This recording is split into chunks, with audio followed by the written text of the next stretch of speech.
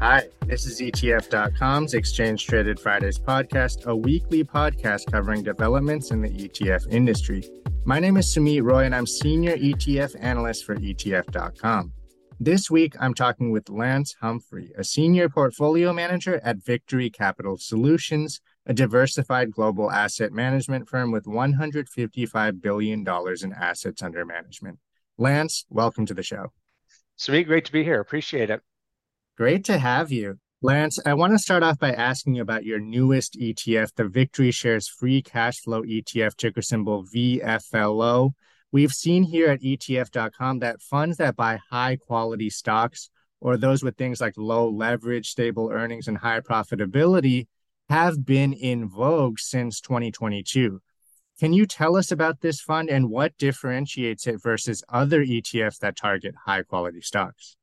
Sure. No, I'd love to. And, I think you actually just mentioned a couple of the key elements. If we think about many of the quality ETFs that are on the marketplace today, they do focus exactly on those metrics that you mentioned: profitability, how consistent are the earnings, is it a strong or weak balance sheet, what are the levels of debt? And I think what's important is that, really that's, in my opinion, only one part of the equation when we think about the quality of a company, where all of those metrics we just mentioned, the one thing that's missing from each of them is they don't include the price or the market value associated with those metrics.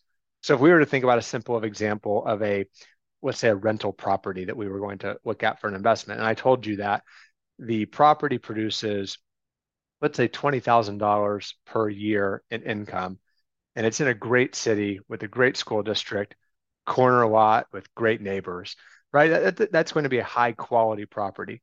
But if we were to determine if that's an investment that we would want to make, we would certainly ask, well, how much is the property?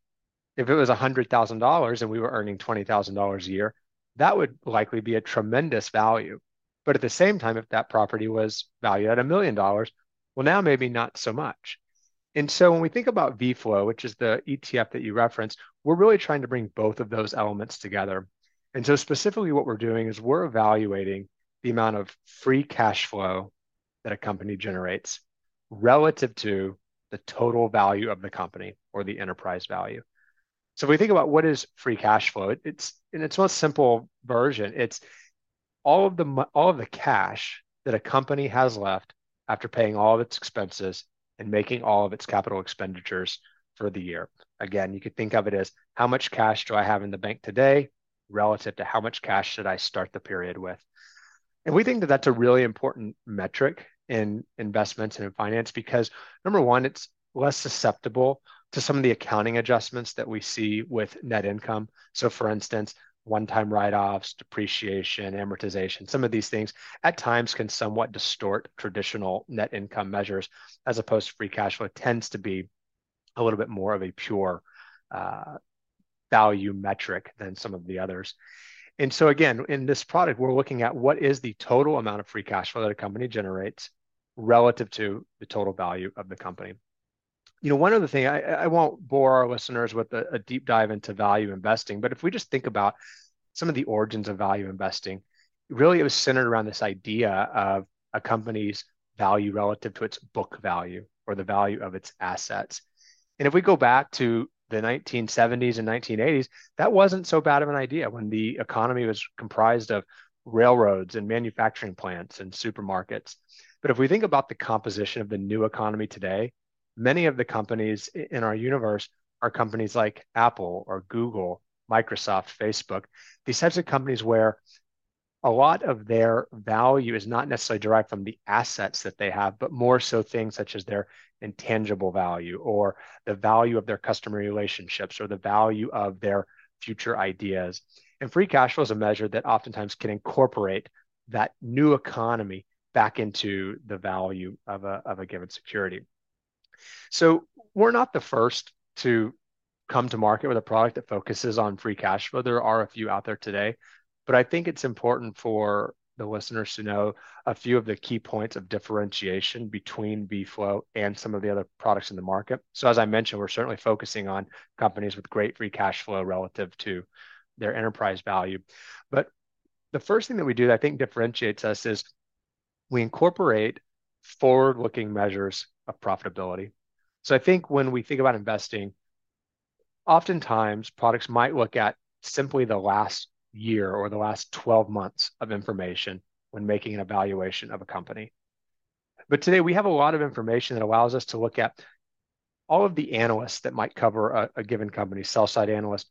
What are their expectations over the next 12 months or the next 24 months of a company's free cash flow or profitability? And can we incorporate that into our process? I think a good example of that might be if we think about a stock like Moderna, going back to 2020, 21, coming out of COVID, they had tremendous amounts of free cash flow because, of course, they were administering the vaccine and doing other things where it had, for that 1 year period, significantly increased their level of free cash flow.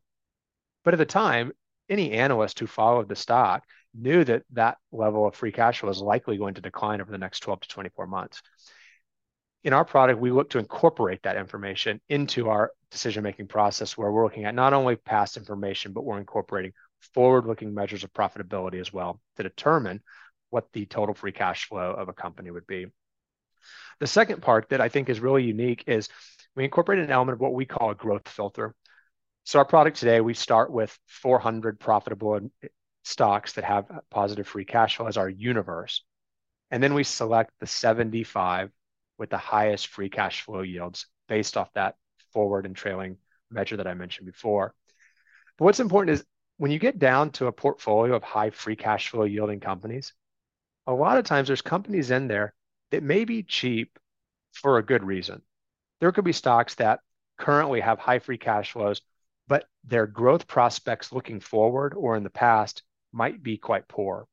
So what we do when we have those 75 high free cash flow yielders, we actually remove the 25 with the weakest forward and trailing growth prospects, leaving us with a portfolio of 50 stocks. So again, in summary, what those key differentiators are, we're one, incorporating that forward-looking information into all elements of our process. And then number two, we're looking to make the product more all-weather by removing those low growth prospect companies, leaving us with the 50 highest free cash flow yielders. That's great. I appreciate that comprehensive answer. So you mentioned all-weather type of fund. Does that mean that this type of portfolio isn't necessarily just a 2022 type of a type of fund that would work in the 2022 environment? It's something that could work in any market environment, high interest rate, low interest rate, et cetera? Well, certainly we built it in a way that we would like to see it be able to generate good returns in a variety of environments. Certainly with any product, it's not going to work in every environment. But what we find with strategies like this, most importantly, is they tend to be pretty reliable in value-oriented markets, meaning the percentage of time that a free cash flow-oriented strategy outperforms in a quote unquote value-oriented market, they tend to do pretty well in that market. But one of the drawbacks is that oftentimes they perform relatively poorly in growth-oriented markets. And so by incorporating the steps that I mentioned, what we find is that historically, we continue to provide strong returns in those value-oriented markets, but keeping up more effectively in the growth-oriented environments. And so again, we're trying to create more of a balance between those value and growth environments. Again, doesn't mean that it's going to outperform in each of those environments at all times, but that's what we're attempting to accomplish by adding in those additional steps, is to allow it to participate more in the growth-dominated environments. That makes a lot of sense. So, Lance, I want to turn now to another one of your ETFs, and in particular, your largest ETF, the Victory Shares US EQ Income Enhanced Volatility ETF, ticker symbol CDC, has $1.6 billion in assets under management. This fund has been having a tough year. It's down 7% versus 15% gain for the S&P 500. But last year, it actually outperformed. It was only down 8% versus 18% for the S&P 500. Can you explain how this fund works? As I understand it, the fund shifts from stocks into cash, depending on what the market's doing. Can you get into that? Yeah, absolutely. And I think that's a great question. And I'll start off by talking a little bit about how the fund is designed and what it's looking to accomplish. But with CDC, it's a large cap value product. It seeks to provide investors really with three primary sources of defense, and those would be dividends, diversification, and dynamic allocation. So the first being dividends. The portfolio is going to be 100 of the highest dividend yielding profitable companies within the United States. So you're getting a 100 stock portfolio, high dividend yielding, profitable companies.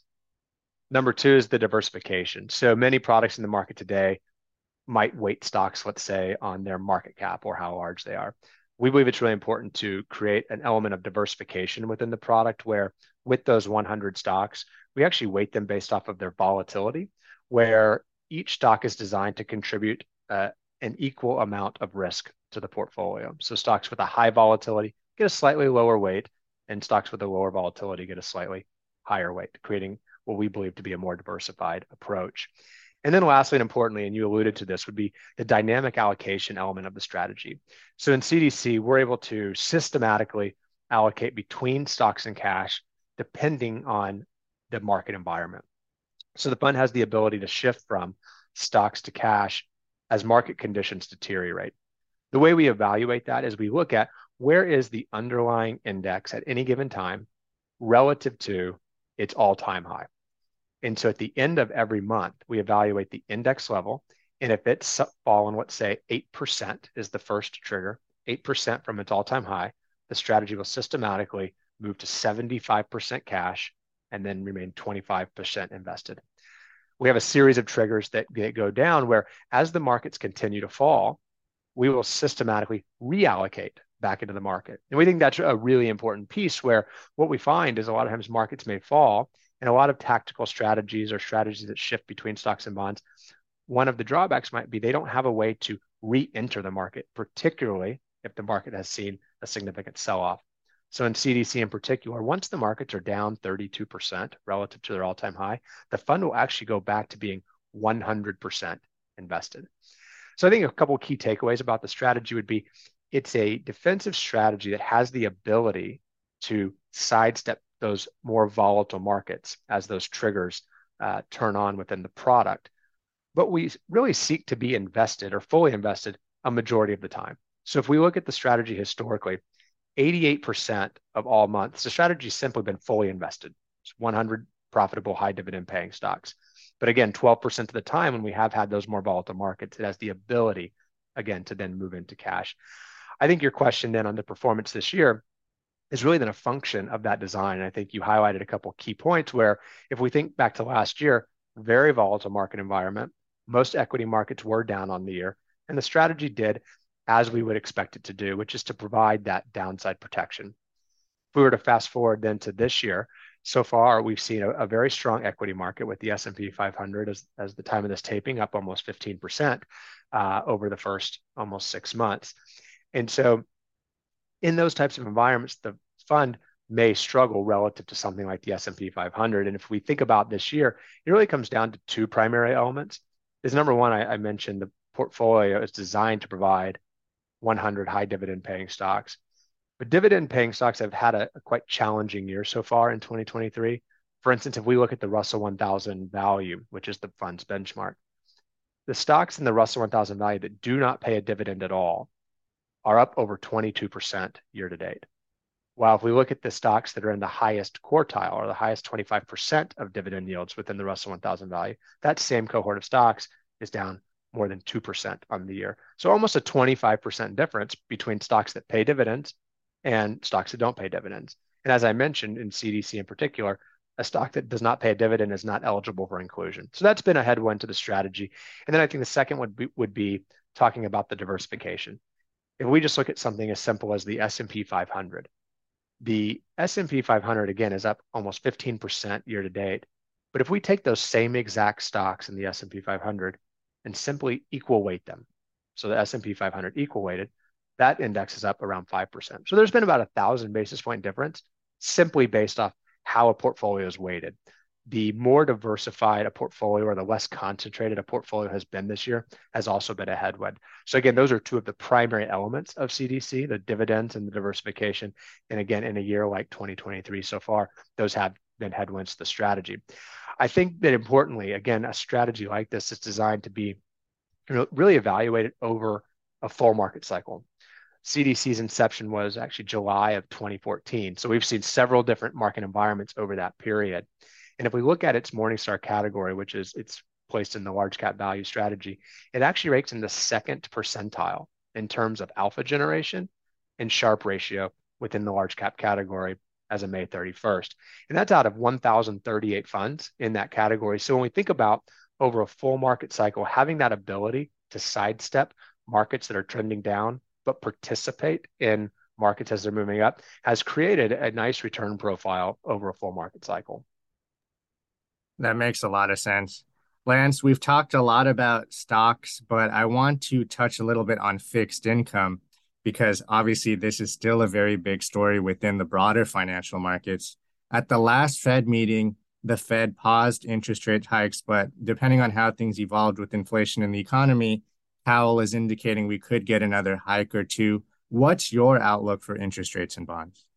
Sure. I think the market's pricing in at this point about 1 to 2 more rate hikes between now and the end of the year. And I think something I think about a lot is that I think investors, might be focusing sometimes on the wrong thing, where we think a lot about what the Fed might be doing at the short end of the curve. But if we think about, let's say, the 10-year bond, which a lot of fixed income products tend to be, more in that intermediate term bucket of duration, the 10-year bond's been relatively well anchored throughout the year. It's really kind of ranged between 3.4 and 3.8%. And that what that's ultimately led to is a pretty sharp inversion of the yield curve. So as the Fed has raised interest rates, and if they were to continue to raise interest rates a couple more times of the year, that's really impacting the very short end of the curve. But we're seeing that more intermediate term part of the curve be relatively stable. And so my outlook is I think that we'll continue to see a declining amount of volatility in that intermediate term area of the market. And so I think that we'll see just less volatility within interest rates throughout the year. Within the corporate bond market, we look closely at the spread level. So how much extra yield are you earning for taking on corporate bond risk or high yield risk? And when we look today, those spreads are relatively tight, meaning you're not getting well compensated for taking on that additional risk. So in our asset allocation portfolios, we are pretty underweight high yield bonds, and we've been focusing on somewhat of a more defensive posturing within our fixed income portfolios. Gotcha. Well, I'm glad you touched on intermediate term bonds, Lance, because I do want to talk about one of your fixed income ETFs, which is the Victory Shares Core Intermediate Bond ETF, ticker symbol UITB, has about $1.5 billion in assets under management.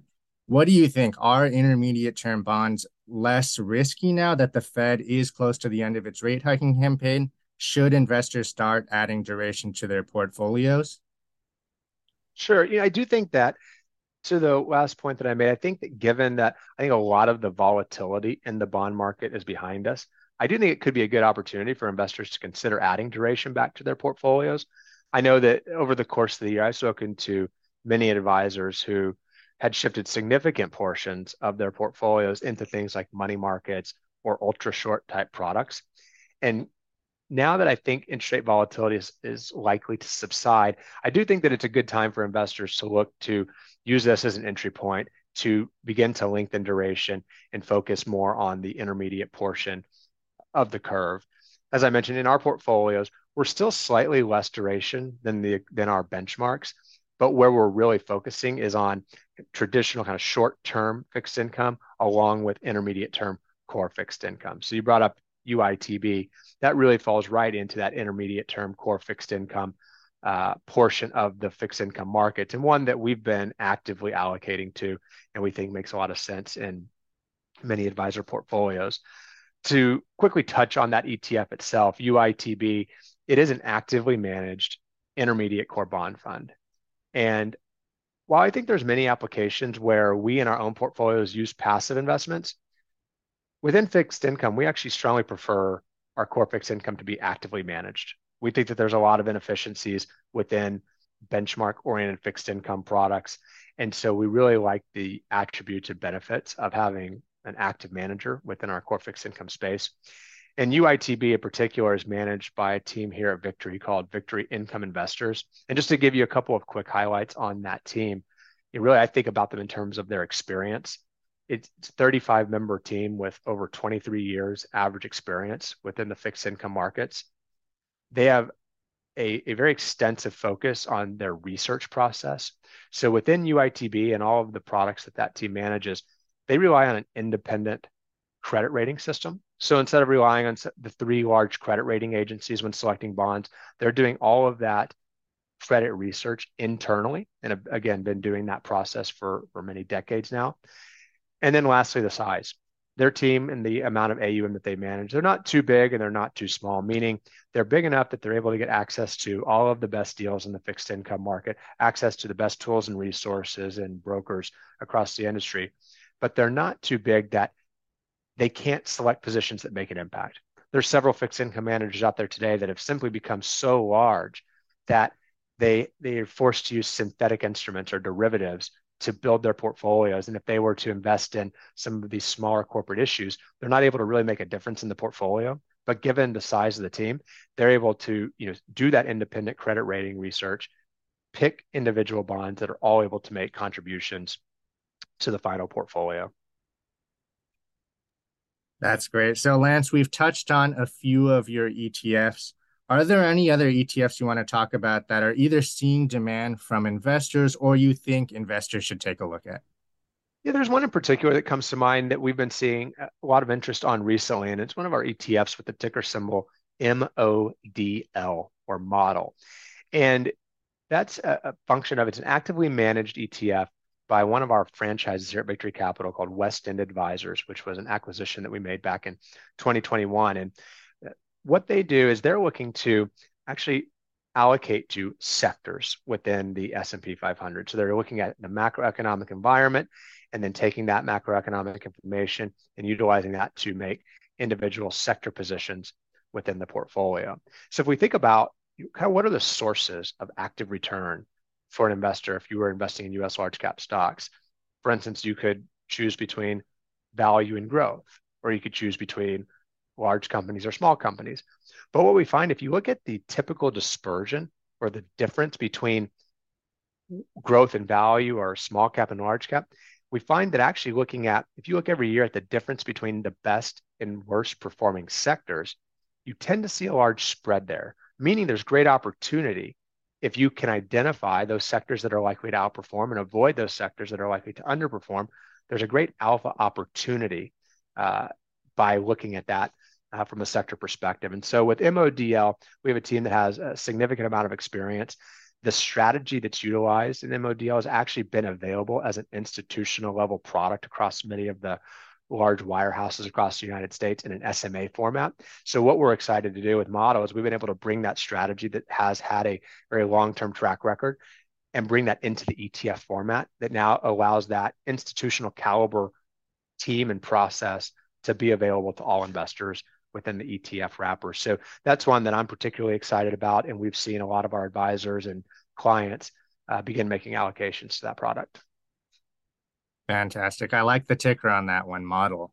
Now, VFlow, the one we talked about at the beginning of the show, VFLO, that's your newest ETF. What kind of new products do you expect Victory Shares will launch in the future, Lance? So I think, a few of the ETFs that we've talked about today kind of give a glimpse into our product evolution and the way we think about products. I'd say number one, we tend to be very deliberate. So unlike some other ETF providers, we don't launch a lot of ETFs every year to kind of see what sticks. We really think very selectively about how we want to bring products to market. And while I can't comment on any specific products, I can tell you that our philosophy is really about, a couple of things I would highlight. Number one is at Victory Capital, we have 12 investment franchises that we utilize, meaning we have tremendous investment talent that we're able to access across our company. And so Model was actually a great example where West End Advisors was one of the franchises here at Victory, and we were able to then take that product that they've been managing and offer it into the ETF format. So when we think about our other investment franchises, there's always opportunities to take existing strategies or existing ideas that aren't available today in the ETF wrapper and perhaps look at those into the future. And then secondarily, if we think about VFlow, there's a commonality there between that and some of our products where what we look to do is when there's ideas that we think can be successful in the market, but we can use our internal experience and expertise in these investment types of strategies, can we bring something that's a little bit different to the market? So for instance, today we have a dividend growth ETF where we do a couple of things different than some of the products on the market, or we have a low volatility strategy that has a similar theme where we try to do things a little bit differently. So I would say when we think about new products, it's usually where there's something that we think is very effective in the market, but we might have a way of modifying that or attempting to improve on it, or number two, bringing out strategies that have existing track records into the ETF format. And before I let you go, Lance, is there anything else you want to add? The only thing I'll add is I think when I think about the investment landscape today, and I think this will kind of reverberate through some of the topics we've talked about and the other questions, is I think a lot about the concentration today that we see in many of the broad market indexes, such as the S&P 500, where it's really 5 or 10 stocks have been driving a significant portion of the return of those indexes so far this year. We've seen similar trends in prior years where that concentration has led to significant returns for those markets. But if we look historically, what we find is that generally speaking, a more diversified approach has oftentimes produced better results to investing. So when you think about our product set on the Victory Shares lineup in particular, many of our products really think deeply about that more diversified approach. I talked about the way we weight our securities in CDC. That's something that you're going to see across many of our strategies where we want to invest in the given names, but we want to make sure that we're not doing so where a high level of concentration is simply coming from 2, 3, or 4 names. So I think that for any investors out there who share those concerns, I'd welcome them to take a look at the Victory Shares lineup, where many of our products are designed in such a way to avoid the concentration that we see in many traditional market cap weighted indexes. Fantastic. Well, we're going to have to leave it there. Lance, it's been an absolute pleasure having you on the show. Thanks so much for your time. It was a pleasure to meet. Great to talk to you. Listeners, I hope you enjoyed this episode. You can find this and all other Exchange Traded Fridays episodes on ETF.com or on any major podcast platform. See you next week.